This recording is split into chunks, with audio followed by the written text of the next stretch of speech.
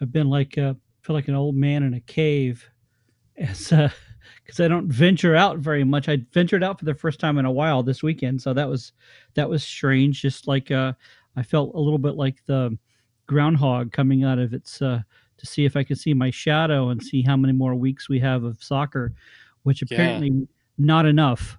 Less weeks of soccer because we didn't win. So Well, it's got to be doubly insulting that the only chance you have to get out of the house involves spending time with me. well, yeah, it does feel like I'm doing some kind of like it was a court ordered kind of thing. I don't know.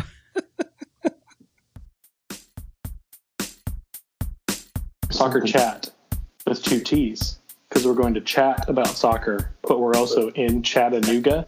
So it's like a play on words. And, Chattanooga is a soccer city.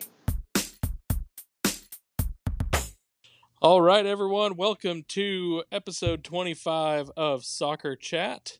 We're brought to you by BGN.FM, the Beautiful Game Network. We're also brought to you by Roughneck Scarves and Icarus FC. And Jeff, I'm sad to say it's over. Well, the season's not over, but any hope and joy has left the building, or at least any hope for postseason. It's a very short postseason, but we still wanted to be in that postseason so bad since we were so close last time to the last match, and it felt like we were going to go right to the end. So I don't know, Alex. Do you think it's better knowing early that you're not going to be in, or would you, or is that continue gnawing of going, okay, we're not out yet, we're not out yet, which is tougher for you? So, yeah, the anxiety of whether or not we're going to be in, can we do it? Are we still, we're still alive? It hurt having to be kind of at the mercy of what other teams were doing, but to still have that excitement when you're going into the game, I think was better. Going into this last game against Richmond, we don't have much else to play for except pride. Trying to hurt Richmond's feelings by knocking them out of that final spot by beating them on the final day. It feels a little bit harder to get up for than if we actually did have our own chance at the playoff spot riding on that game. That's one way, but another way to look at this, Alex, is right now, there's no reason to not go for broke. We have nothing to lose. And so that's why, you're not going to win. So put all your chips in on this one. So are you saying a 2-3-5? We go out there with a 2-3-5 and send those wingbacks all the way up for the entire game? Not a 2-3-5. I Okay. think this time, I'd like to see three in the back. Actually, this time a three. What would it be? It'd be three backs. Yes, that way you could advance those wing backs a little bit. You only have two forwards, but you got the wing backs kind of serving a wingback slash winger. You still have your three in the midfield, but you've just got the two forwards because your wingbacks are filling in that position. So if you have a third center back there, I think that would be interesting. But I jumped ahead because we haven't gone over the guess the lineups. But that's No, the but kind of thing. yeah, playing off your go for broke of experimenting. Do you see? Well, I guess we're really kind of stepping on all of that. That we'll get to some of the different ways that we may approach this game. I think that does make it interesting. It's I guess having a little more time for us to process it is better than last year, where Lansing Ignite decided to fold their club just before the last game of the season and basically didn't show up at all so that Madison could clinch the playoff berth and render our game an hour and a half later completely meaningless. To have to go and stand there with that bummer, having a week to prepare for it, I think is a little bit better. And it'll be interesting to see what kind of experimentation they might do. And it's you can make all sorts of complaints about the 5 games in 15 days. about not having the balanced schedule so that someone like Omaha, had a significantly easier path. Things like that you can complain about. But when you look at the season, it really is on our team for not putting away the chances they had, not coming through with the results when they needed them. The answers are going to have to come from within when we go into this next season. So facing that, Jeff, what do you think were the biggest factors that kept us from being able to finish in that top two? Wow. I knew you were going to ask that question somehow because you sent me that question ahead of time. So, yes, first of all, I think is consistency. That has been our Achilles heel for the whole season is consistency. And that's something that we need to continue to build up. And the second one is actually related to that, and that's depth. And about midway, I thought differently. I thought we had a very deep squad. And compared to last year, we did. But what I kept finding out was we continue to find ourselves just where we ran out of bullets. We just were out of ammo. We had no more gas in the tank, or whatever metaphor we want to throw out through there. Sure. I think we have more talent on our bench this year than we had last year, but we still didn't have enough to push us through because we pushed so hard, which is because of the style of play. We ended up having to go through more players. So, and it's not just the adding more players, but the players having more rotation, hindsight. So where when someone comes in off the bench, they're not coming in cold. So there's that consistency, but with that consistency where there's a healthier rotation. Yeah, I would agree with the rotation. I think the one counter to that is because of such a short season, you didn't have as many opportunities to kind of mix someone in. But I think it did need to happen, maybe a little bit more rotation. You saw someone like Travis Nicklaw, who started the first 3-4 games kind of rotating with the center backs and then eventually not being selected for quite a while. And then when they had to call upon him, it's just like you talked about, he was coming in kind of cold. So that I think is something that maybe with a longer season, you would see Coach Obleda doing a little more of that. To me, the two big things I look at is getting better at finishing, whether that's finding new players or working on it. I look back at the season, and there weren't any games that I think we lost by more than a goal. And you look at a lot of those games, and there were situations where if this guy puts the right kind of touch on it, if this thing happens, that game goes from a loss to a tie. A couple of ties go from a tie to a win. I think specifically like Ro Pineda having his breakaway in Madison. You think about this last match with Greg Hurst having his breakaway. There was the first game, the game that they played in Greenville, where Greg Hurst played an excellent through ball to Ricardo Zacharias, and instead of one touch, boom, he's putting it in the net. It was like 2 or 3 touches that ended up not even being a shot. I can't remember which game exactly, but there was a corner kick that came in the mixer that Leo Falla tried to do his little side scissor kick and missed it. And if he had connected with that, it would have slammed into the roof of the net for a game that I think would have ended in a draw, but would have been a victory had that gone through. And so there's just a lot of those chances that we unfortunately weren't able to capitalize on that swung games. And so if you have that better finishing, I think you're looking at 5, 6, 7 more points, and I think actually that has us clear in second place if that's the situation. And to me, kind of looking the same, it's similar to what you're talking about with depth, but for me, it was at a particular position in that we did a lot of signings. We signed almost exclusively wingers when you look at it in the off season, and the place where we got hurt the most was where we had 2 season-ending injuries to guys in our midfield. We had Tanner Dietrich come in on loan during the season to kind of fill that void, but we didn't have anybody to fill in that position. Stephen Beatty, who normally would, I think, play that role, spent most of the season never really getting to 100%. And so not having that depth in midfield, not having people that they can go to when someone got an injury or rotate, be able to rotate, maybe that would help in some of these injury situations. That made it a little difficult for them going through the season as they had to start kind of patching those holes. And I think is probably the biggest reason why we finished on kind of a down note the last 4 or 5 games, really struggling. Yeah. Yeah. Well, no, I agree with that, especially on the finishing. The thing on the finishing, though, is I think we've got the players who could do it. I think Hurst can be a little more consistent with it. He certainly can produce. Ricardo has the chops. He's just got to finish that last final third.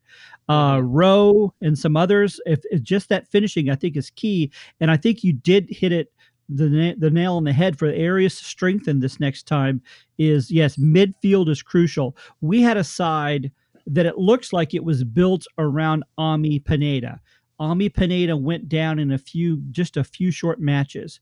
But then we also had Wally go down, and we had Beatty not at full strength for the whole year. So yes, if you had one more, a Wally or a Ami level midfielder in there, that changes everything. But I think the other thing I think we would really be more helpful with, and I wasn't joking about putting a third center back, because I do think that Leo and Ramos were fantastic, and that's why they weren't rotated out much, because they were doing so well. But if you've got a third option that they could rotate or occasionally play 3 in the back, I think that changes things, so you could play those wing backs more advanced. So yeah, but I do think we had a good plan going in, a very good midfield roster that was taken from us. So I think he played the cards he had, but but that is an area to shore up, certainly, as midfield.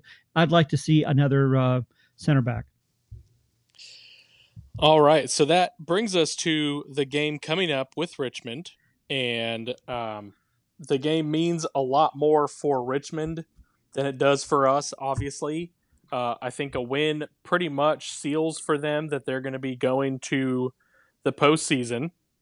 They'll be coming off a game Wednesday against Orlando City B, who has announced that they're not going to be continuing their program in coming seasons.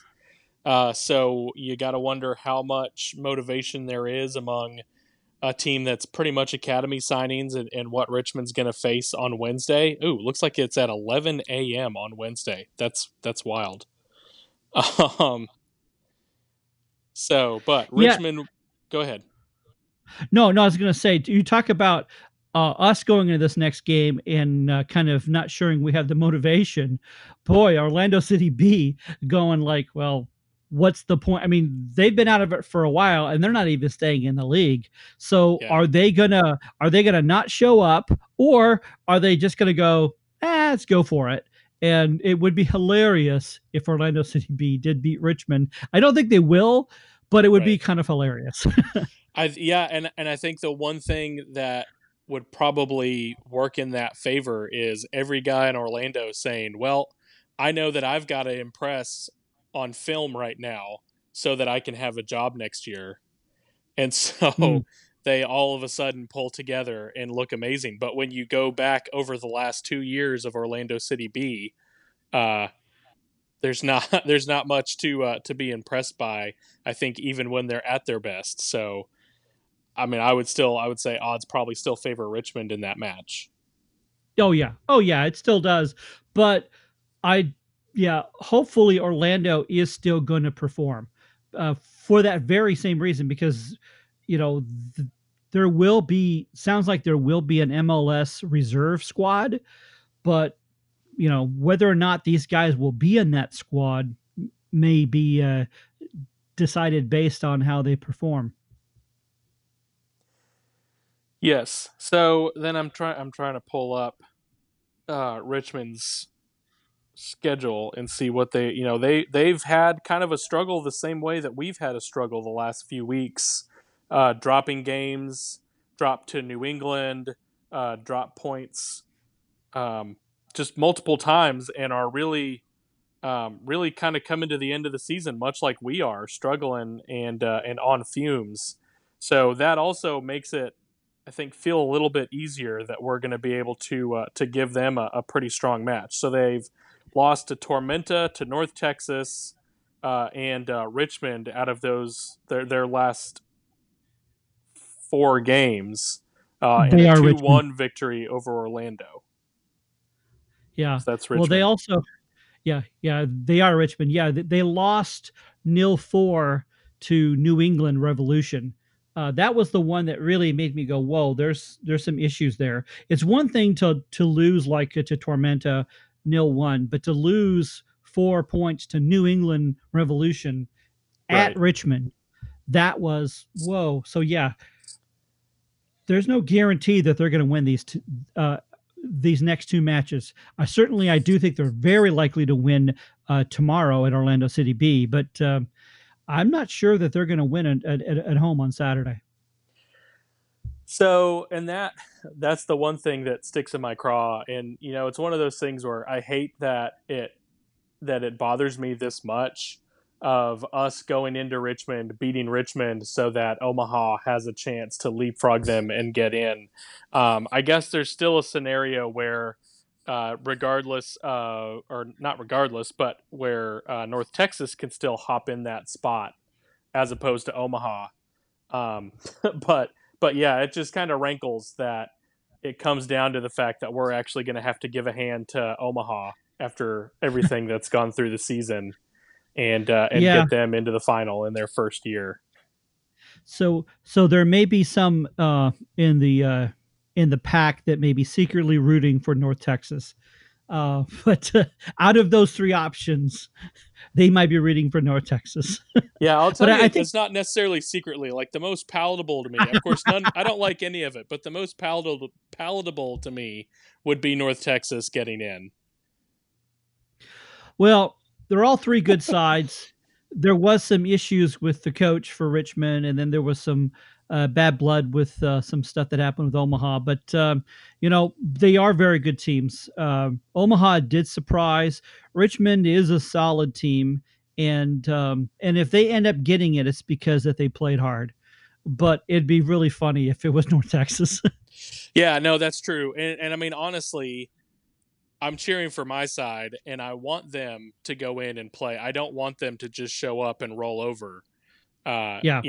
Not even like wink, wink. Hey, let's just kick it around so that results can work in your favor. I wouldn't want to see that at all. I No, want them no. to go in and give Richmond a good game, and whatever happens, we'll tip our cap to those guys. Yeah. And so, yeah, I still think we're going to come in there with a win. And I think Richmond is expecting us because we've been very competitive. And I don't think that's going to go because there's still, if, it's not that we don't have anything to play for. We have beating Richmond to play for. Right, and that would be beating Richmond twice, which would keep us well ahead of them in the career series. Yes. Richmond's a club that is they're not a 2-side, so they are someone that's going to be sticking around League One that we're going to be facing off against. So let's continue to build that Hurricane Derby that we had, playing for the bag of Werther's Original Hard Candy, and take it to them. So Yep.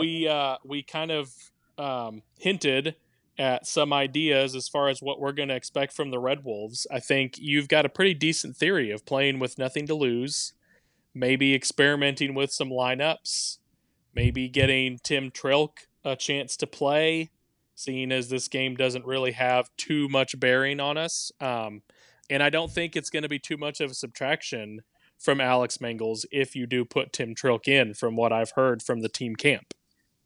Well, I tell you what, if you don't put Tim in now, when you can't put Tim in, then if you wait until you have to put Tim in, Tim may not be as ready.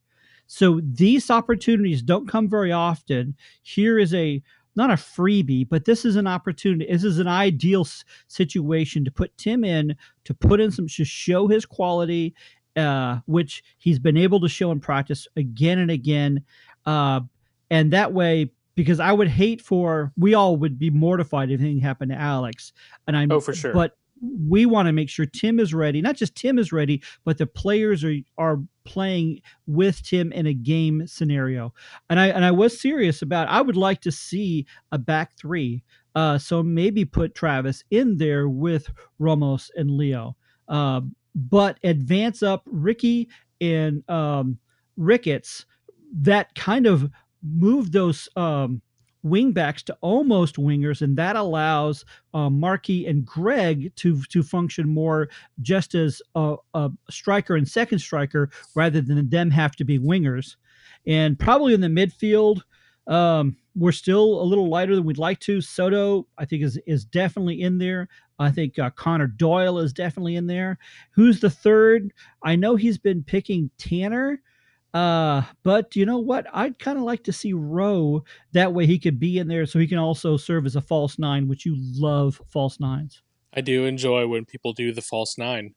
Yeah, I think even if you use Tanner and Rowe, if you maybe use someone like Nikos Pettis as more of a defensive midfielder, and then you can have Soto and Connor and Tanner, or Soto and Connor and Rowe.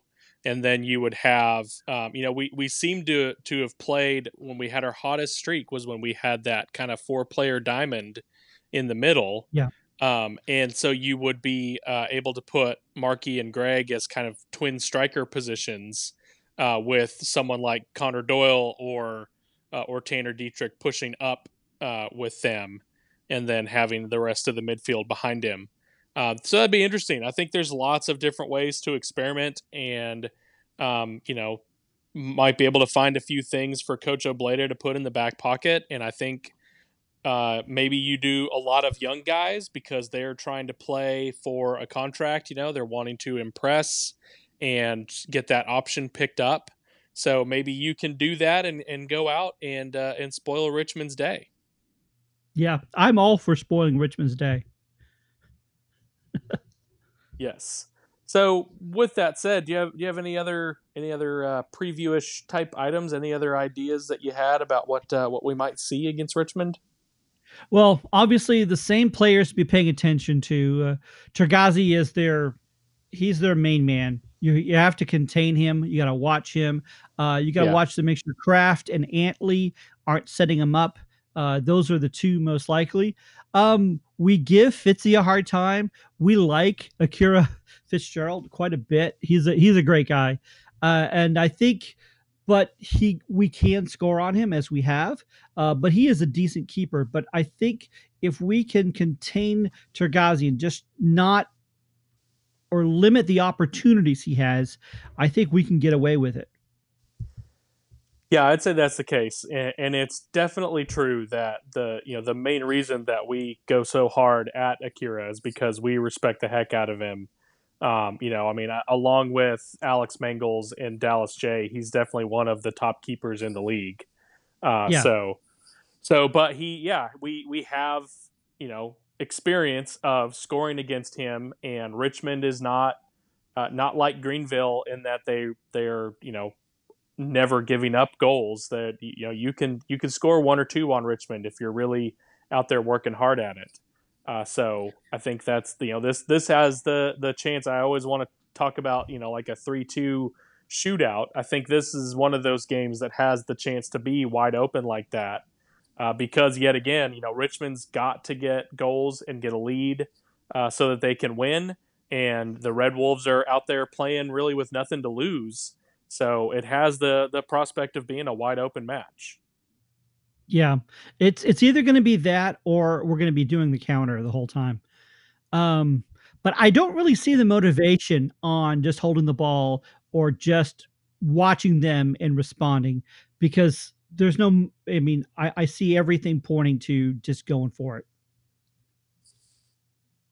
I would agree. When you're at the stadium and you're close enough to the sideline where you can hear Coach Obleda, and even last weekend when the result was in doubt, when we wanted to make sure that we were playing smart, he's always pushing those guys to take the chances and push the ball up the field. So now where there's nothing to lose, I think you definitely see him double down on that and say, "Let's go, let's let's score 6 goals and put on an entertaining show, and see what happens on the back end." Yeah, because the worst thing is you're going to go out in a blaze of glory. So in a memorable match. So yeah.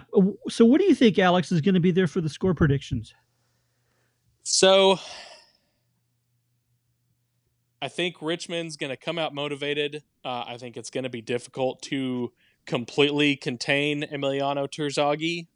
I see this being 3-2 to Richmond. So we're going to be able to get our opportunities. We're going to go take them.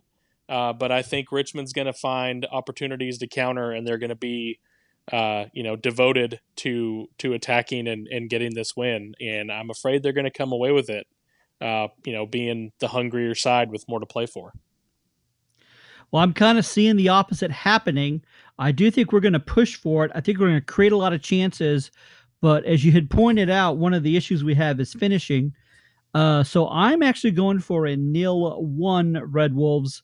I think we've got it to be able to have another clean sheet against them. I think we're going to have a lot of shots on goal, but I don't think we're going to get a lot in. I hope I'm wrong on that. So that's why I'm just going for a more of a modest 0-1, but it's going to feel like the score should be higher. All right. I think that's a pretty good prediction, and I don't know, that seems like a good summation of the Red Wolf season. It feels like the score should be higher. Higher. You know what? I think that we should do a special shirt for that in the off season. All right. Well, we are going to now move to our interview, where we get to I sit down and talk with Sean McDaniel, GM for the Red Wolves, get an idea of what kind of things he's looking forward here in the off season as it becomes kind of his busy period.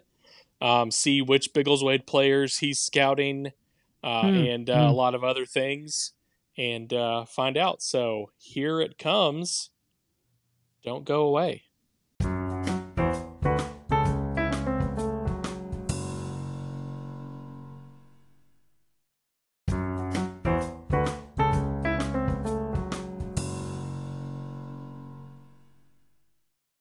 All right, folks, we are here with Red Wolves General Manager Sean McDaniel. We are very glad to have you with us, Sean. Thanks for taking the time. Well, my pleasure as always. Thanks for having me on. So, first off, I just want to get it out of the way. My wife wanted me to tell you hi. She makes a big deal about how I get to talk to all these folks involved with the team, and I don't tell them that she says hi. So we can check off that box. I feel like I have to say my wife says hi too, though she didn't say it. But if she hears about it, she's going to ask about it. So my wife, who didn't actually ask it, she actually is saying hi, though. It's just wonderful. After the fact. Yeah. So we've got one game left in the regular season here, and curious as to what were some of the players, as you're evaluating the season that happened, who were some of the players that stood out to you this year and impressed you? Well, I think there's a couple things that go into this answer. Most notably, it's Coach Obleda's first year with us, and we're glad that he was able to work with what he had to work with. And by that, I mean, we had a few guys that were still with us from last season that had really good seasons this year. And, I think between the players and Coach Obleda, they were able to get quite a bit out of each other. I as we look at guys that we felt had a really productive season for us, I think Jonathan Ricketts for sure. Just the whole story about Jonathan's great. From here, local kid, played on our League Two team last year, and has risen to the first team. And I think that's definitely a story that we like to tell and want to tell it often. And then, kids that Coach Obleda taught and coached since they were literally kids. Ricky, Marky, Rowe, those guys have been in Coach Obleda's system for a number of years. So, to have them take it from literally when they were young kids all the way up through the professional ranks and have success in it is something that I think we can all be really proud of. So yeah, you had mentioned Jono, and of course, Jonathan Ricketts has his own section that's rooting there for him, which is fantastic. And we also on loan we got Tanner Dietrich, who's just from up the road in Nashville. So do you think eyes are a little more open to keeping an idea, keeping up? Are you paying more attention to players coming around the Tennessee Valley? Oh, I think that's an excellent point, and the short answer is yes. And I'm not sure we could have done that even just 5 short years ago. But as you take a look over the Tennessee soccer landscape, we have Memphis in USL Championship, we have Nashville SC in MLS, you have the Red Wolves here in League One. I'd put us up against anyone as to being one of the most productive soccer states in the country. When you have 3 professional teams and subsequent academies and youth in or around this region that we can literally create a funnel and a pipeline for, speaks incredibly well of those that have been working in the rec associations, the academies, and we get to be the beneficiaries of all the great coaching and sacrificing that's gone on really over the last several years. And to be specific in that, again, we've got Jonathan, Tanner's, on loan from Nashville. Those are 2 excellent young players that we can claim as our own in the state and get to keep them here as well. So, talking about a pipeline, of course, the Red Wolves Academy very recently their U18 team went up against the Atlanta United's academy team and beat them. You have one of our younger girls teams getting invited to a very prestigious national tournament that I think was up in Virginia, as well as a really awesome kind of agreement partnership with the Knoxville Reds Academy up in Knoxville. So there's really exciting things at that academy level. How long do you think before we see a kid who came through that Red Wolves Academy coming on the field for the first team, Chattanooga Red Wolves?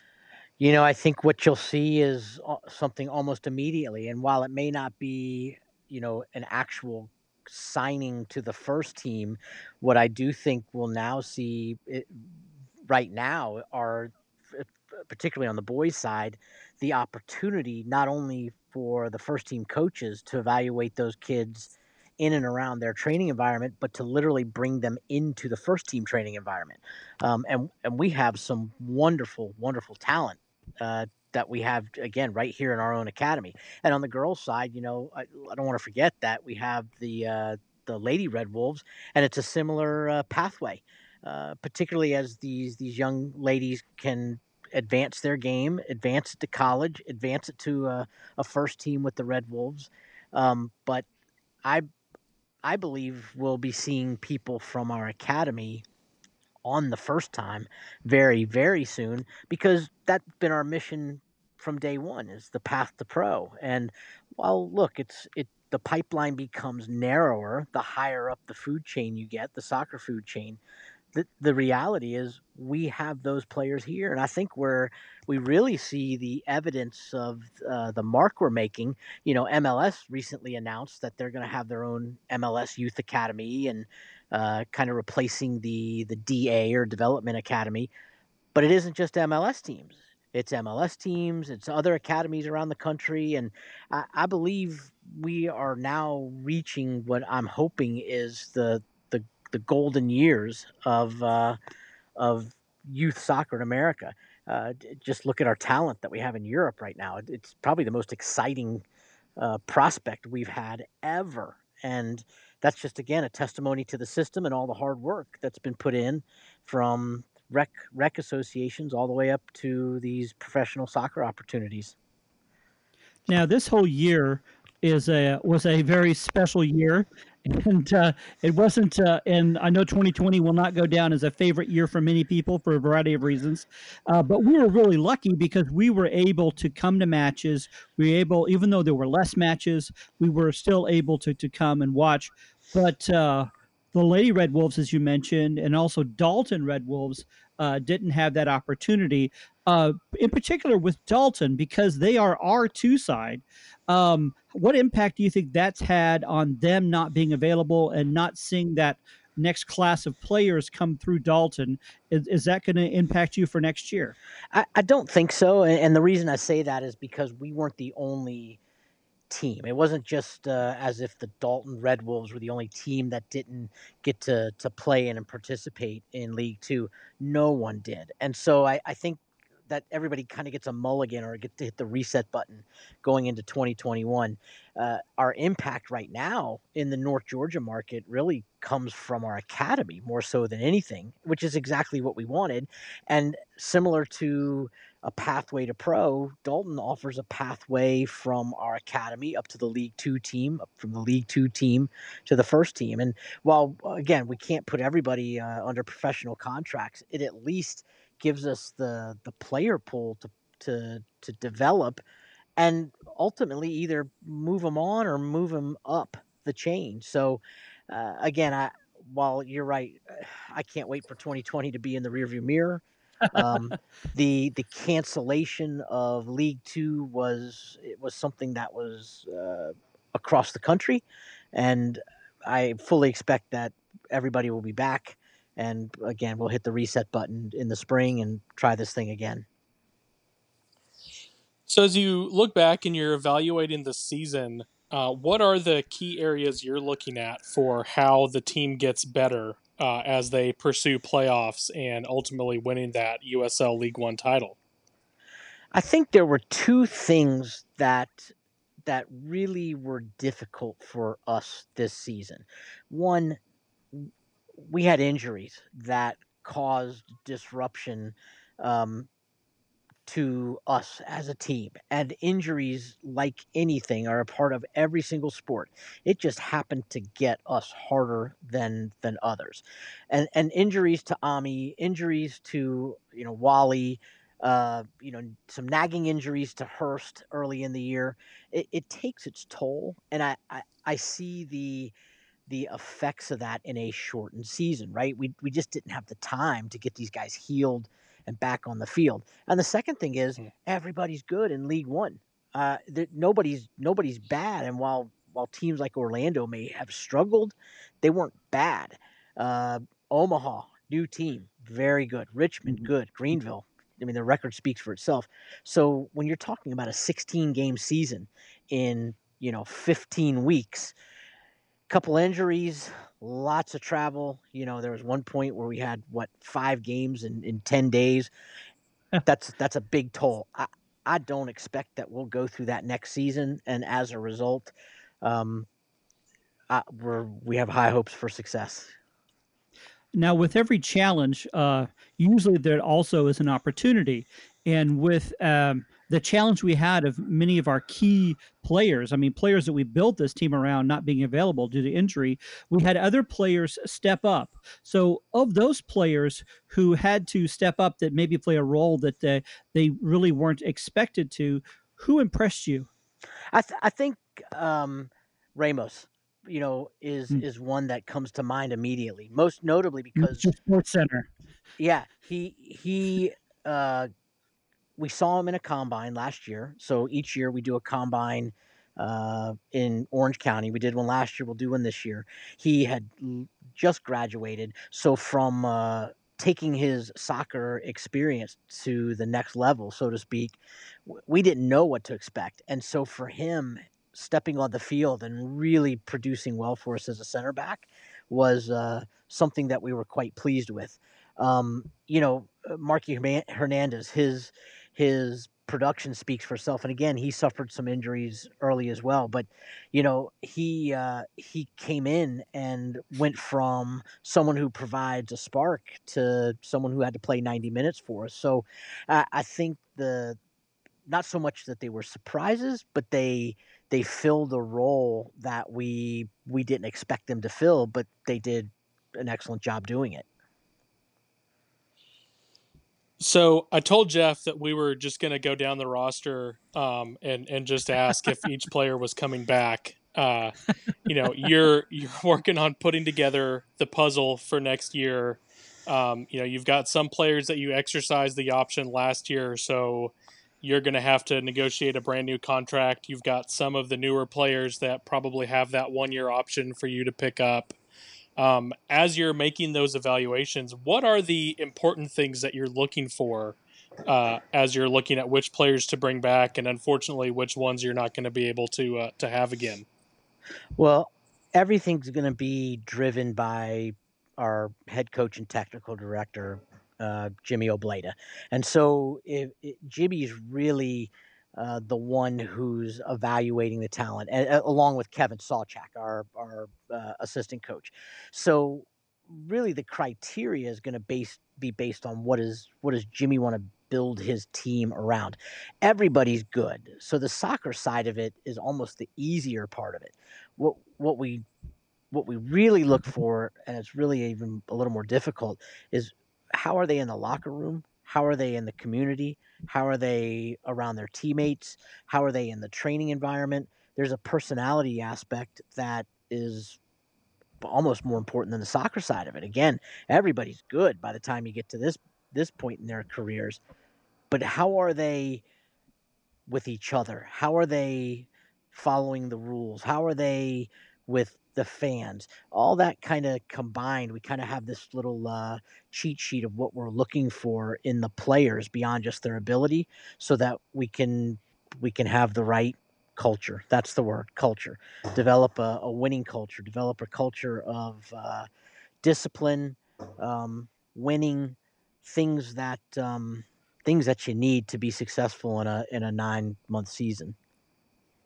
So you had mentioned about all these factors outside of the pitch, that these players need to be bringing. Now, again, going back to 2020 and the specialness that it was, compared to last year, those opportunities really were not there for some of our players to get out in the community and have that interaction as close as we had last year. So do you think that's had has that changed your strategy on how you build that relationship with your players in the community? So it was probably the most difficult thing that we had to navigate this year. Again, is these guys were literally in a bubble. The USL has a players association. All the players are of course members of that players association, and with the extreme attention being paid to not just protecting the fans but protecting the players, it was near impossible to get them to identify with the people who are coming to watch them play. And really, the COVID just turned everything upside down. And as a result of that, yeah, we couldn't get out there and sign autographs and take pictures and do appearances and go to schools. And that is so important when you're building a brand and you're building an identity for your team. Again, 2020 can't get in the rearview mirror quick enough. So the hope is we enter into 2021 and just really pick up where we left off. And that's a part of the contractual obligation for the players, is to be available to make appearances, be it our academy, be it our rec associations, be it our school, visiting the children's hospitals. All those things are as important as playing games on Saturdays. So you've talked about a few players that impressed you with the way that they played this year.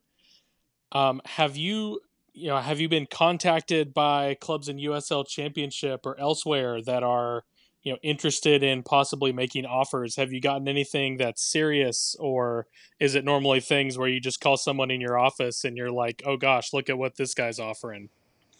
Yeah, what happens right now, literally across the landscape of professional soccer, is everybody's posturing. It's like queuing up to get into Disney World when the park opens.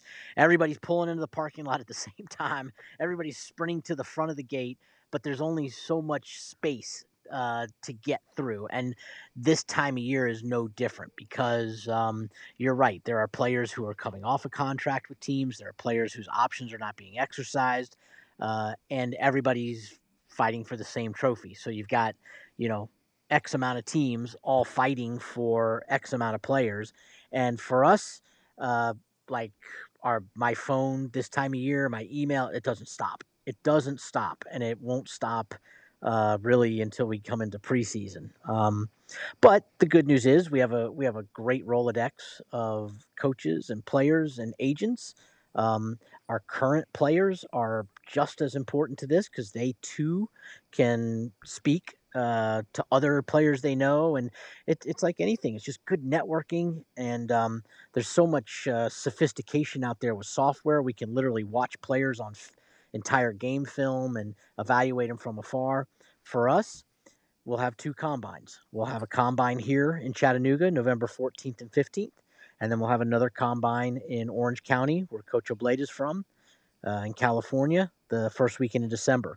Between those two combines, there'll be nearly 100 players that are all invited in, and it's a very exclusive group because out of those 100, we really may only find 5 or 6, but it's important because we get to see them, and we get to see them in the training environment, and we get to speak to them and make eye contact, and again, do they fit the culture? So have those invites already gone out, or should I be expecting that to come in the next few weeks? I hope we got your email address correct. But yeah, they as we speak, again, this is just the time of year where we're all again posturing to evaluate, who's going to stay, who's going to go, how do we replace players. It's just the nature of the sport. I very So much could be that third goalkeeper, like the one from the lower divisions of England that sat on the bench eating a pie. It, That just if you need that for the yeah, clicks. yeah, but we would do barbecue. So that's what we do. Now, you had mentioned about that posturing and trying to finish well, even though we know we're not going to be in the playoffs.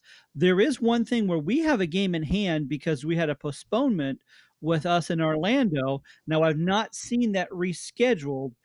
Do we have a date when we're planning on going to Orlando for the final match? we're literally waiting for the league to kind of make a ruling on that now. And again, the thing that caused so much disruption, it didn't just disrupt us, it disrupted MLS teams.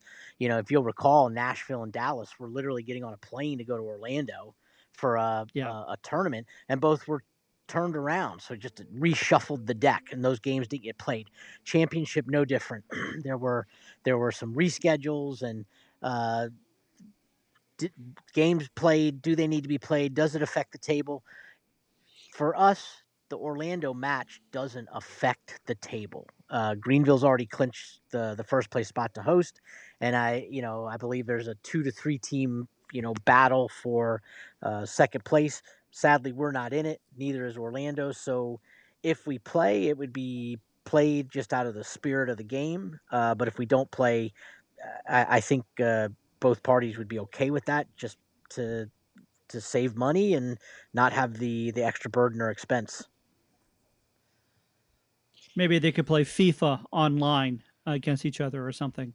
That's a great So, idea. I would probably watch that. so yeah. Now I know we're really exciting this year to sit in the stands, and especially being so close to the action.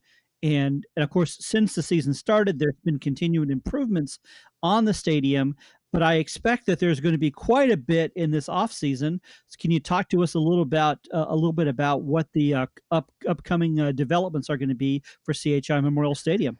Yeah, and I think a way to continue the introduction to that question is, while the second half of this season definitely was not what we had hoped for based on the field, um, there's so much positive so many positive things coming. The executive suites, the executive club, and if to basically define it is as you're coming into the complex and you see the main entryway for CHI Memorial Stadium, there will be 8 sky suites, executive suites up there, in addition to the executive club, which is a full bar and restaurant that has always been on the drawing board, and now it'll come to reality. So the look of the front of the stadium will be much different as you come in, and then below the sky suites are the ticket office, restrooms, all the things that really enhance the stadium experience. We'll have lights. Of course, that's something that just for your audience and anyone else that cares to know, we sprinted to get the stadium in the state it is now once the decision was made to play.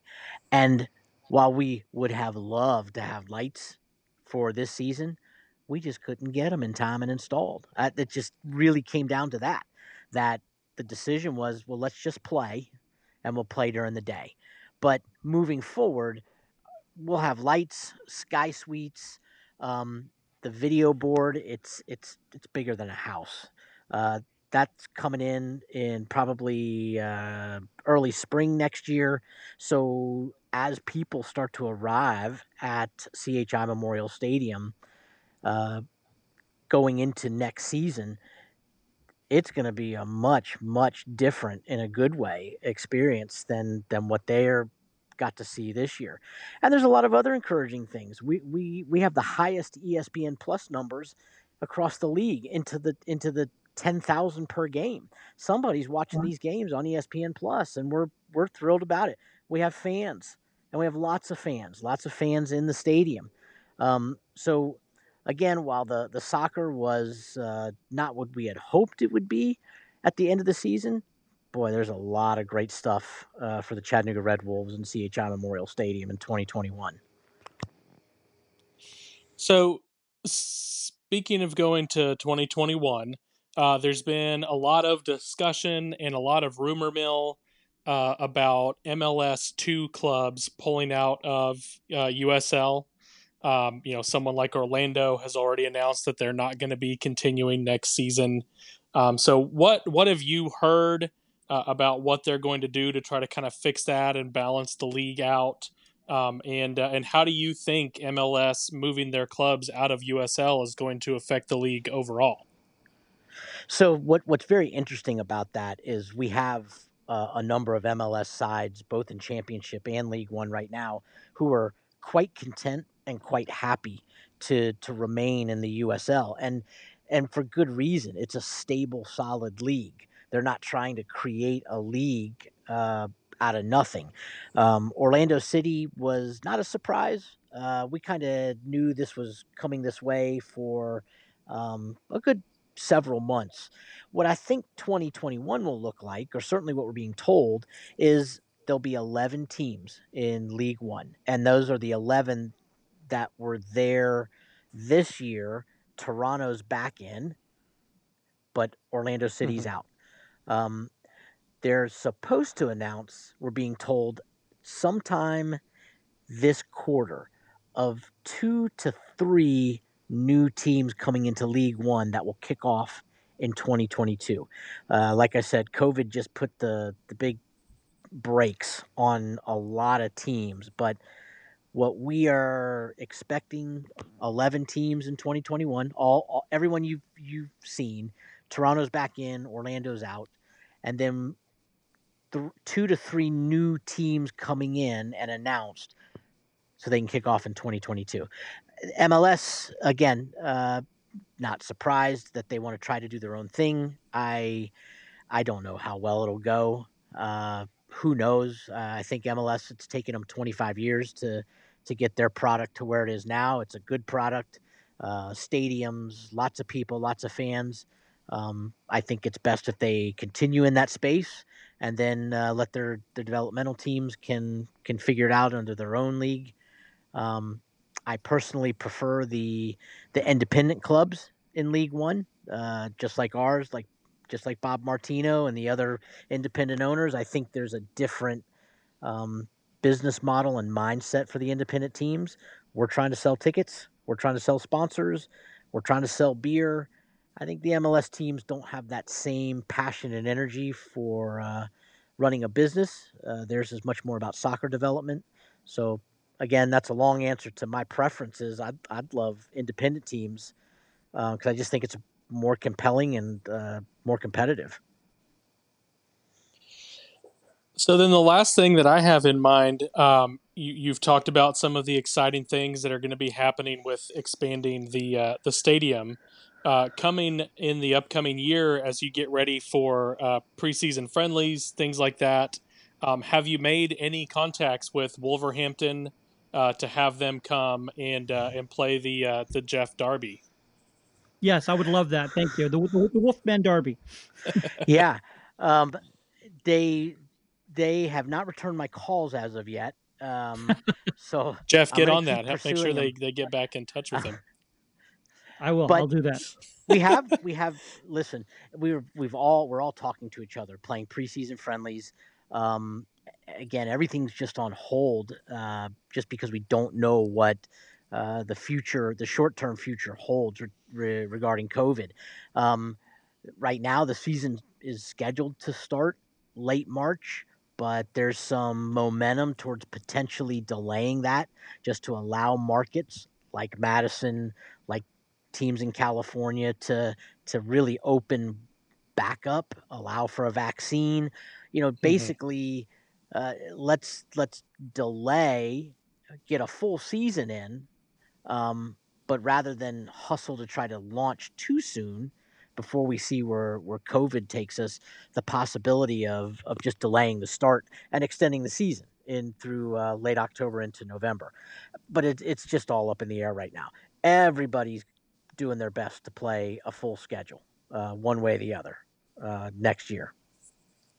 Now I do know what he was joking about the Wolverhampton, but I can't imagine, especially as a CHI Memorial continues to develop, and I know where you guys are hosting some Division Two championships for the NCAA. That's fantastic. So I realized last year wasn't possible to do any preseason friendlies, or certainly not any international friendlies. It may be the same way in the beginning of 2021. But are you guys already thinking about that CHI Memorial would be a good place to host an international team? Oh, very much so. Yeah, yeah, for sure. The facilities set up just perfectly for it, and international is just what that is. Whether it's South American, Central American, Mm-hmm. European, even some of the younger national teams in the U.S. I mean, the CHI Memorial Stadium clearly is a benchmark when it comes to professional soccer stadiums in the Southeast. So the fact that the stadium is not even 6 months old, and the NCAA has already come in and awarded us a national tournament for national championships. So we have we have a lot more to announce coming up. Although I can't say what yet, but Ooh. we have just scratched the surface, people. Ooh. We just broke some news. We have no idea what the news is, but we just broke some Yeah. special news. No, I'm excited to stop recording so he can tell us. um, did you have anything else to follow up with, Jeff?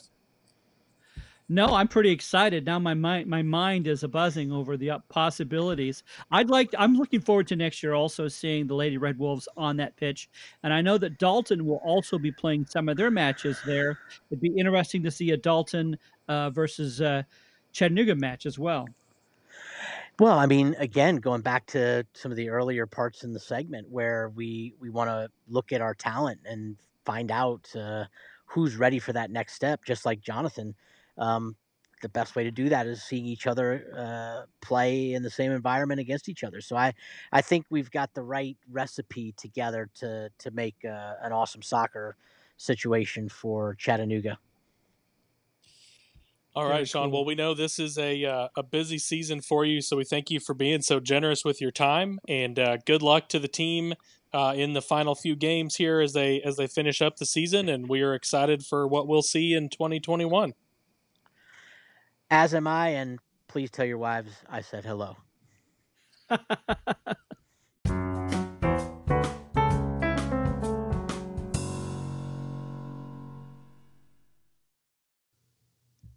Hey, wow, they actually came back. Wow. They like us. They really, really like us. Yeah. Wow. So, international break is over. Speaking about coming back. Yeah, coming back. Alex Segue. is back into the house. Segue. Thankfully. Did not finish in last place on the Premier League Pick'em with our group of friends. So the sign is gone. My wife has allowed me to move back in. That's a joke, by the way. My wife didn't actually kick me out of the house. I think she seriously considered it, but she didn't do it. You know, you say this is with our pick with a group of friends, but as each week goes along, that friendship gets more tenuous. There was quite a bit of tension. I'm glad it was decided before your Wolverhampton game could happen, so I could root with you without having to cheer for a draw. Yeah, it was. Yeah, well, I almost got the badge of shame this time, but my Wolves were what came in for me because there's no way I was going to root against Wolves. So there was a double win I had on Monday. Not only did we have Wolves were able to pull out a impressive win from Leeds, but the fact that it kept me from being the bottom of the rung in our Super Bruh. So it was some pretty wild. You know what? I got to say one thing about this weekend. It was some unexpected draws that really kind of got my attention. There were some, you were expecting some draws. I wasn't shocked with Everton Liverpool. I do think you would be crazy not to think that Liverpool was going to be the favorite. But, Everton is competitive. They were at Goodison Park. But there is no way at all that I thought that Southampton was going to get a 3-3 draw against Chelsea at Stamford Bridge. And Fulham, Sheffield 1-1. That's fine. Brighton, Crystal Palace. Yeah. But then West Ham, Tottenham, also 3-3 draw at Tottenham Stadium. And Burnley, West Brom 0-0. Not a shock. But the West Ham. No, I had that one picked exact. That's really what put me over the top. So I'm gonna gloat on that one. Which one? At the Burnley the West Brom Burnley, yeah, with the Burnley coach that looks like he's a getaway driver in a Guy Ritchie movie. You know what? It could be his career move. Well, you had watched the Southampton match. Now, is it all Danny Ings now, or what's going on with Southampton and the Chelsea match? So I actually was watching my son's game at the time, so I did not have a chance to sit down and enjoy the Chelsea Southampton game. But what I would tell you, I don't think that Chelsea has completely solved all of their defensive issues. And I saw them having kind of a struggle early in the season as they're trying to incorporate their new players. Of course, you see Timo Werner and Kai Havertz are the ones scoring the goals, two of their bigger signings. But they still have some stuff that they've got to work on defensively. I see Kurt Zuma and Andrea Christensen, not really the people that I would prefer to see in the center for their defense, but it's not as if they have tons of options for them to replace those guys. And maybe there was a little bit of looking past them, getting ready for today's Champions League match against Sevilla, which they played a scoreless draw. So there may have been a little bit of that as well, where they kind of look past and when you do too much of that, anybody in the Premier League can punish you. Oh, yes. Well, again, I mentioned about Danny Ings. He comes to mind when you think of Southampton. But another player who just had a fantastic game was Che Adams. And I think he's really going to have a really good season, as long as he doesn't when we play him. So I see also a goal for one of their center backs, which I'm assuming was coming off of a set piece in the after the 90th minute. So, I'm kind of glad that I was watching my son play instead of at home watching that on TV. That would have been infuriating. So I noticed that Chelsea has kept Kepa. Do you think that's had any kind of impact on their defensive performance? I don't think so. They can keep him on the team as long as they keep him sequestered away from everyone else. Um, and that's going to be what it is. I imagine what I don't understand how they paid as much as they did to bring him in. Whoever was in charge of that scouting, hopefully, is employed elsewhere. Yeah. But I got to imagine it's probably going to be hard to unload him or take the bath that you would have to take in order to get rid of his contract. So he's probably stuck there for a while. But I feel like the signing that they made, I want to say it's Mendy. Yeah. I think he's going to be a pretty good fit. I like what I saw from him, and so it's just going to come down to finding some consistency with the center backs. That tends to be where they really have their issues. If they can find some consistency there, then I think things are going to be in pretty good shape. All right. Well, what about this coming weekend? What are some Premier League matches you're looking forward to watching? Well, we're going to have to vamp for a minute while I look for the schedule here. Well, I know that Villa and Leeds are playing on Saturday, and they are two teams that I hadn't expected to do as well. I expected Leeds to do pretty well. Didn't expect Villa to be as strong as they are, so that should be a really good match. You've got Chelsea at Man U, and I think this would be a good, solid match. Let's see what else we got. I got Newcastle at Wolves. Here you go. Everton at Southampton. Again, two teams that weren't as solid last year that are doing much better this year. We'll watch that. And Leicester City at Arsenal. That's another really solid one. Yeah, I think Arsenal-Leicester City is going to be an interesting one.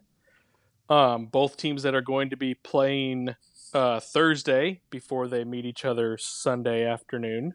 Yeah. So we'll see what that looks like. I think Wolves-Newcastle, that's got some interest in the Pick'em League as one of our friends who organized it is a Newcastle guy.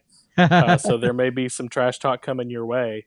But I really feel like you've probably got the talent to handle that. Yeah.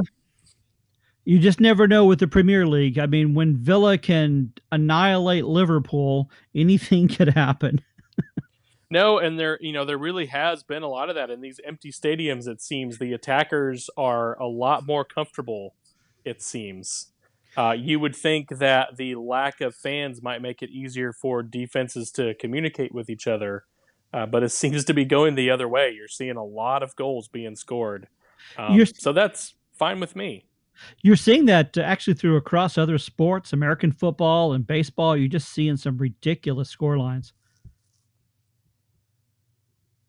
So, all right.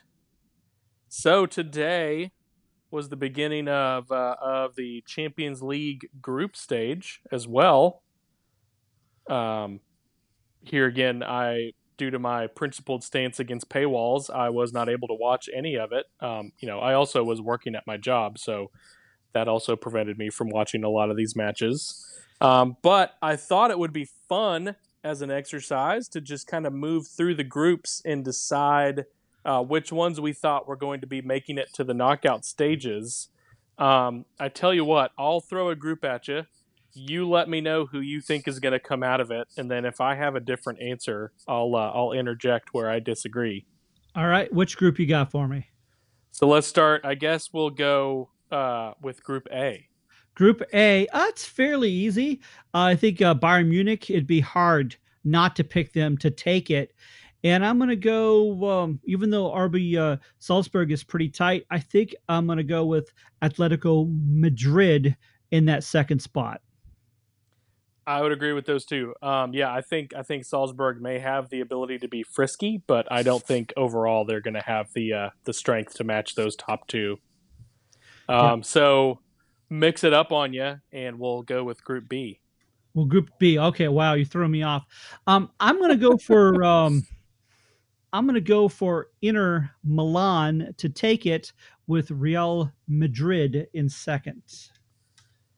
Yeah, I had those same two finishing. I didn't pay too much attention to who was first and who was second. I was just picking the two that are coming out, but that's Yeah. what makes you better at this than I am. No, I just made a decision. Well, I mean, Mönchengladbach is a solid team, but I think they're just not quite to that same level. Yeah, and I think they're a team that could pull off an upset of one of these two, in a home match or something like that. That would maybe make it interesting going into the final day. But yeah, I believe these two would be the ones that would be on top. Group C, one that I think maybe has the chance to kind of be wide open. What do you think about that one? Well, most years I would pick Porto as being one that's advancing, but I think they're going to be in the middle of a restructure. City is, they're not looking the best in the league, but they've got a lot of depth. And Olympiacos has really impressed me. So I'm going to say City and Olympiacos is going to take that second spot. Yeah, I actually had those two as well, for very much the same reasons. So Group D. Group D, last year I would have picked Liverpool to take it. As they're playing now, I'm going to pick Ajax, just so we could say Ajax and sound very pretentious. And and then coming in second, I've got Liverpool. Help me out. What are the other groups or the other teams in that group? Atalanta, and the other Right. one is Midtjylland. I think that's where Thor comes visits on vacation. Yes, that is a Danish side. They play, I'm sure, in a Lego brick stadium. No, them I'm not worried about. But Atalanta was, they're a team in Italy that really challenges those top teams. And I think if there's any of them that's going to upset, I think that's one that it could come down to the last day. I have Liverpool on top, but I see what you're saying in how they've struggled at the beginning of the year. So we'll have to see. I think that's maybe one of the most intriguing groups. I'd say if Atalanta was in any other group, I would have them advancing. But it's just too tough with Liverpool and Ajax. So Group E. Group E, I was really, really impressed, unfortunately, in Europa League with Sevilla. And they're on such a momentum. There's such a short time between the end of Europa League to the beginning here in the Champions League. They're on a roll, on a tear. I'm picking them to take it, with Chelsea being the other one to come up. So those are the top two that I had, and I would not be shocked to have Sevilla in first place and Chelsea underneath them. Moving to Group F. Group F. Well, this one's it's a little harder to pick through here. Which, again, if you had Atalanta or one of the other ones that almost came in, I think they could have taken Group F. But I'm going to go for Borussia Dortmund and Lazio for second. Yeah, we seem to be on the same page because I had those same two. Because when you can't pick the German and the Italian. There you go. That it's funny how a lot of that. I mean, it's almost like when you're doing an NCAA basketball tournament bracket, and you're just like, oh, this team's in the ACC. Okay, they're gonna go on. Yeah, it's gonna. So Group G. Group G. Most years I would pick Barcelona, but they kind of are also. They're not derailed, but they're not in the form that they were. Juventus is been coming back, and I think Juventus is going to kick it. I do think that Dynamo Kiev is going to give a fight, but I think Barcelona will win out on that second spot. Yep, and I think there again, I'm looking Spain, Italy. Barcelona, even much diminished, is still very strong, and so I think they have the horses to at least come in second and get to those knockout stages. And that brings us to Group H. And now this is where I'm going to throw you for a curveball. No, it's not. It's not a curveball at all about PSG. they clearly are going to win this group. But the second, I do think that Besiktas has a really solid side, but I think it's RB Leipzig's going to come out above Man United. Partially is that Man United's form right now, they're struggling in the Premier League, and also their defense is not in shambles, but it's not a united defense right now. So I think RB Leipzig is going to take advantage of that. Okay, so I hesitated a little between RB Leipzig possibly unseating Man U, but I have them coming through in second place when it comes down to it. If we never disagreed, we would be a really boring podcast. So that's okay. No, that's true. There's lots of other reasons why we're a really boring podcast. Yeah, of course. So why limit it? Why limit it? Sliding over to Europa League, a lot of times we have people that are very English Premier League focused. Do you see any of those UK teams being dumped out in this group stage? Arsenal, Leicester, Tottenham. Yeah. Now I haven't looked at Europa League because I'm bitter, yeah, I think Arsenal is pretty safe in their group. They're looking at through here. Let's see the other groups here.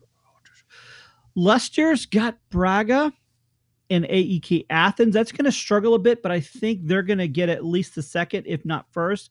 Braga really is very competitive. And Tottenham, Antwerp, and Lask. Well, I do think Tottenham is also going to advance. So I don't think we're going to see any surprises, English clubs, for Europa League. I agree with that. And then, on top of those English teams moving to knockout stages, who do you really see as the contenders? It's hard to tell. They haven't really got a chance. It's something after you watch a few more games to see on through it. I think Tottenham is generally looking solid. They haven't won. They've had some surprise losses, but the team is looking good, as well as Leicester. Arsenal is kind of mixed. Arsenal could just come alive, or they could come derailed.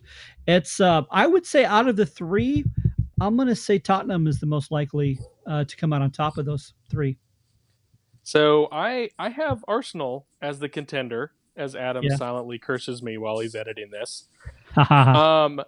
The other contenders that I see, not just from the UK, but I think AC Milan, a really strong side from Italy, a full season of Zlatan.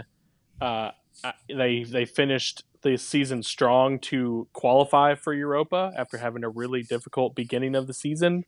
And Villarreal from Spain seems like the Spanish sides that are below Barcelona and Real Madrid, when they have a chance to take on folks around Europe in this Europa League, they do pretty well. So I have those three as kind of my contenders to take it all. Well, I will throw in there. I agree, especially with Milan, but I'll add into that mix Braga and Roma. Almost I think those Benfica. are good choices as well. And Benfica just almost there. Well, if they hadn't sold all of their players to Wolverhampton, apparently, maybe they'd have the ability. But I'll have to show you. Actually, we've been taking them from Porto, and there's a new shirt I just ordered. It's called Grand Theft Porto, and it's got all the Porto players and Nuno, who used to coach at Porto. As soon as I get the shirt, I'll have to show it off to you. That's good stuff. All right. Well, I guess this is where we'll take a 20-minute break and let Adam insert his how Arsenal's going to do in Europa League rant. Okay. And that was Adam. That was awesome and amazing. And since my Wolves aren't even in Europa League, I got nothing to say on that. So there you go. Well, thanks for being a sport and making those predictions anyway. Not a problem, man. Hey, but I think you've got something else, right? So we're coming to the end. We've got our Biggleswade report.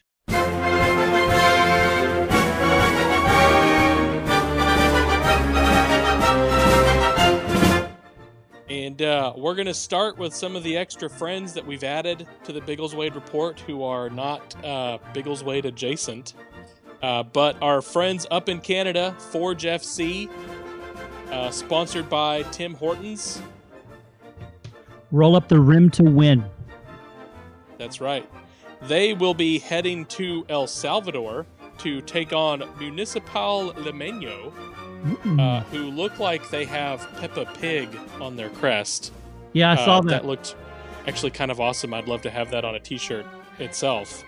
Yeah. But we're Forge guys. We're here for Forge up there in Hamilton, BC. Not Hamilton, BC. What am I saying? Hamilton, Ontario. Steel Town, yeah. Oi. So we they're going to head down for the CONCACAF League. The CONCACAF League is one that has quite a few Central American teams. It's got a couple Caribbean teams that qualify, and then the winner of the Canadian Premier League, which was Forge. And they play a best of, well, actually, there's 22 teams, so this is a preliminary round that will whittle it down to 16. And those 16 will play each other. The top 6 then get qualified into the early rounds of CONCACAF Champions League. So this is the beginning of Forge's international soccer career, working their way into the CONCACAF Champions League, where maybe they'll meet my Portland Timbers. We'll have to wait and see, and see how things go. But Forge, we love you. Reach out to us. Anything we can do to help you guys. And anything I can do that will get me one of those sweet Tim Hortons sponsored jerseys, let me know. All right. But moving on to Biggleswade, our match ball was lucky. Woo! Yes, of course. Biggleswade Town comes from behind, wins 2-1. This Saturday, they're going to be heading to Tamworth to try to build on that. And then we also found out that the FA Trophy, the third qualifier, will be hosted at the Yvette Brewer Stadium. They'll be taking on Haybridge Swifts in the third qualifying round of the FA Trophy on Halloween Saturday. There you go. So that's Biggleswade Town. Biggleswade FC, unfortunately, still on their losing streak, falling on Monday. But Biggleswade United, in the background, I had Joshua Roberts Law, I hope I got that name correct, and Leon Waite giving me the play-by-play for Biggleswade United as they played a scoreless draw over at Leverstock Town, Leverstock Green, one of those things. And a little frustrating. They hit the post in the first half and in the second half.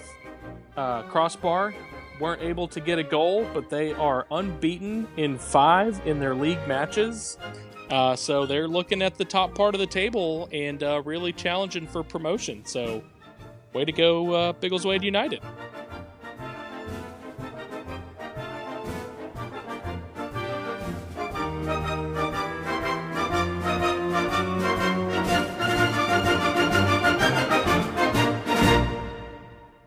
So it could end up being next year that Biggleswade United could get promoted to the same league that Biggleswade Town is in. So no, so their Biggleswade United would move up to the league that Biggleswade FC is currently in. Oh, I thought they would have to go up one more. Okay, yeah, I'm sorry. Well, that's why you're the pro on all things Biggleswade. Right. So it would put in play the possibility of a league Biggleswade derby, as they would go to the same league as Biggleswade FC. But unfortunately, with this losing streak, Biggleswade FC is in relegation territory. So it could end up being just that the two of them would flip-flop their leagues. So we'll have to see if Biggleswade FC can pick things up. Of course, the whole point that all of this started was that being able to attend a Biggleswade derby is on my bucket list. That would be so awesome. Hopefully that can come true. Very cool. So, Jeff, you got anything else for the grid of the group? Other than the fact that I'd noticed that you'd mentioned that the Biggleswade town is going to Tamworth, and that I happen to know that Tamworth used to be the capital of the ancient kingdom of Mercia, and that has nothing to do with soccer. Oh, how about that? Yeah. Ancient Kingdom of Mercia. Yep. Anytime you could work that in, you do so. It impresses For sure. Impresses everybody. All right. Well, this Saturday, the Pack will be hanging out at Tap House, watching the game. Come out and hang out with us. Get some beer, get a burger, watch the game. It's a lot of fun. We hope to see you there. And other than that, we'll catch you guys after the Richmond game. Bye.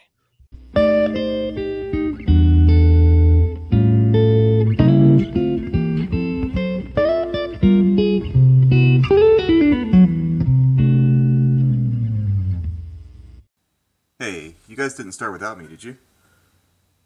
Guys? Are you there?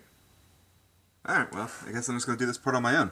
So, I got some results from the games on Wednesday. Richmond managed to get a 3-1 victory over Orlando City B. Orlando City B went up early on them and actually got the 1-0 lead, but ended up with a red card, and that game ultimately ended in a 3-1 victory to Richmond, which was what was expected.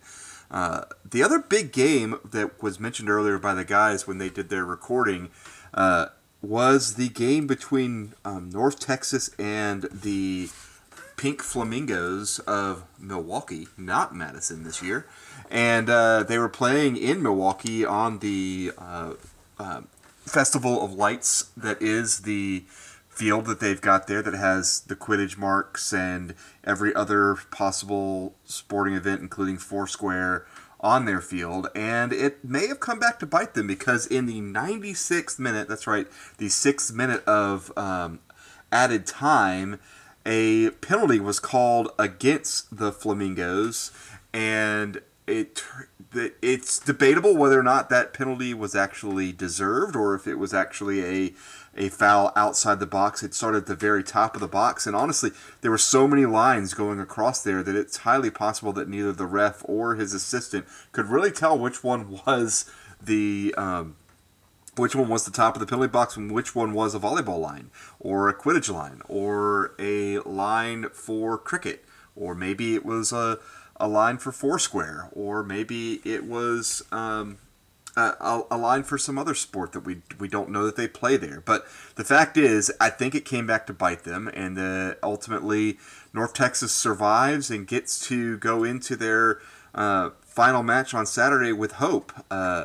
They won't really know where they stand fully until their game starts, but by the time their game ended, they will know prior to their game ending whether or not that game actually matters. It's one of the things that drives me nuts about League One is that they haven't figured out a way to have all these games end on the same time, and so consequently it may be like last year where that game ends up meaning nothing for North Texas, or it could be a game where the North Texas team is going to decide who makes it into that championship game. So as we look at the matches coming up on Saturday, you're going to have us playing Richmond at 6:30, and if we're able to beat them, that makes the Union Omaha game that starts at 9 and the North Texas game that starts at 9:30 really important, because if we're able to win or tie, it opens the door for Union Omaha, and if we do get that win, it opens the door for North Texas. North Texas does need for us to win. If we tie, it guarantees that Richmond would beat them, and so the Union Omaha game would be important to Richmond at that point, but it would eliminate North Texas. But if we're able to win that game, those two games that really should start at the same time, but don't. One starts at 9 and one starts at 9:30. No real good reason for it, as they're both being played in the Central Time Zone, but League One missed an opportunity here. So that's kind of the last thing for you guys to know, and hopefully we are able to play that role of spoiler versus Richmond and really make those last two games matter. I don't expect our team to lay down like Lansing did because, unlike Lansing, we're going to be here next year. So, anyways, hope you guys enjoyed the episode. Hope you guys enjoyed the new, more common combo of Alex and Jeff as I kind of step into more of a producing role. I wanted to tell those of you that have listened to us from the beginning how much I've really enjoyed it. And I'm not going away. I'm just kind of going behind the scenes. You'll still have to hear my annoying voice from time to time. But thank you for those of you that listen. And, hope to see you guys on Saturday. Bye. Oh, thank you.